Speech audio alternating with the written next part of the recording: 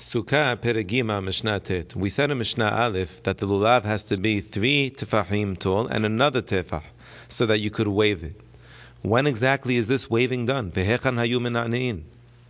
Behodu Hashem tehela vasof. The Mishnah says when we say Halel on Sukkot, every morning of Sukkot, there's a mizmor in the middle of Halel that starts with the pasuk Hodu Hashem kitov kilolam hasto, and it ends with that same pasuk. At both of those junctures, we wave the lulav. And also, U'ba'anna Hashem Moshiana, in the pasuk of Anna Hashem Moshiana, Dibrei Bet Hillel. U'bet Shammai omrim, Af be'anna Hashem hastihana. Bet Shammai says, shake it as well when you say Anna Hashem hastihana. Why exactly do we shake the species of the lulav?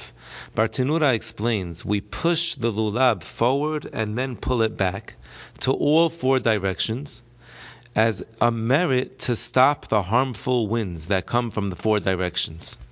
And we also shake the lulav by moving it upward and moving it downward, and that's as a merit to stop harmful dew from coming to the ground. Tosafot Yom Tov explains what's behind this mahloket of Bet Shammai and Bet Hillel. It's based on a pasuk in Dibrei Hayamim. The pasuk says that after Rosh Hashanah, Bnei Israel are celebrating their favorable judgment from Hashem. Az yirannenu aseh hayad. We sing to God with the trees of the forest, meaning with the arba' minim, milifnei Hashem. Kiba lishpot et haaretz, because He judged the land and He judged us favorably. Hodu Hashem kitov, kilo alam hasto, ve'emru hoshi'enu elokei yish'enu. So you see the pasuk says in Divrei Hayamim that the praise that we do with the lulav should be by Hodu Hashem kitov and Hoshienu, meaning Anna Hashem Hoshiana. Bet Shammai holds that since the pasuk Anna Hashem Hoshiana concludes with the words Anna Hashem Hastihana, so that's also included, and therefore you should shake at that time as well. Amar Rabbi Akiba, Sofeh Hayiti b'Rabban Gamliel u'Rabbi Yehoshua, shekol ha'am hayu mena'ne'im et lulebehen. Everyone was shaking their lulavs when they said Anna Hashem Hastihana, like Bet Shammai. But I looked at Rabban Gamliel and Rabbi Yehoshua, vehem lo ni'neu ela be'Anna Hashem Hoshiana.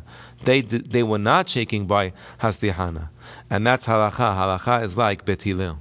The Mishnah concludes, Mi sheba baderech velo haya beyado lulav litol. A person was traveling on the road on Chol HaMoed, and he came home in the late afternoon, and he never had a chance to shake lulav.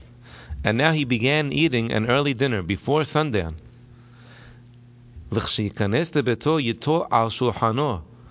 he knows that by the time he finishes his meal, it's going to be past sundown, then he should stop his meal and shake during his meal before sundown. In fact, the Mishnah concludes, because you have all day to shake lulav. Lo nata shachrit yitol ben ha'arbaim shekol hayom kasher lalulav. Tiferet Yisrael points out that on the first day of Yom Tov, where shaking lulav is midoraita, we're even more strict.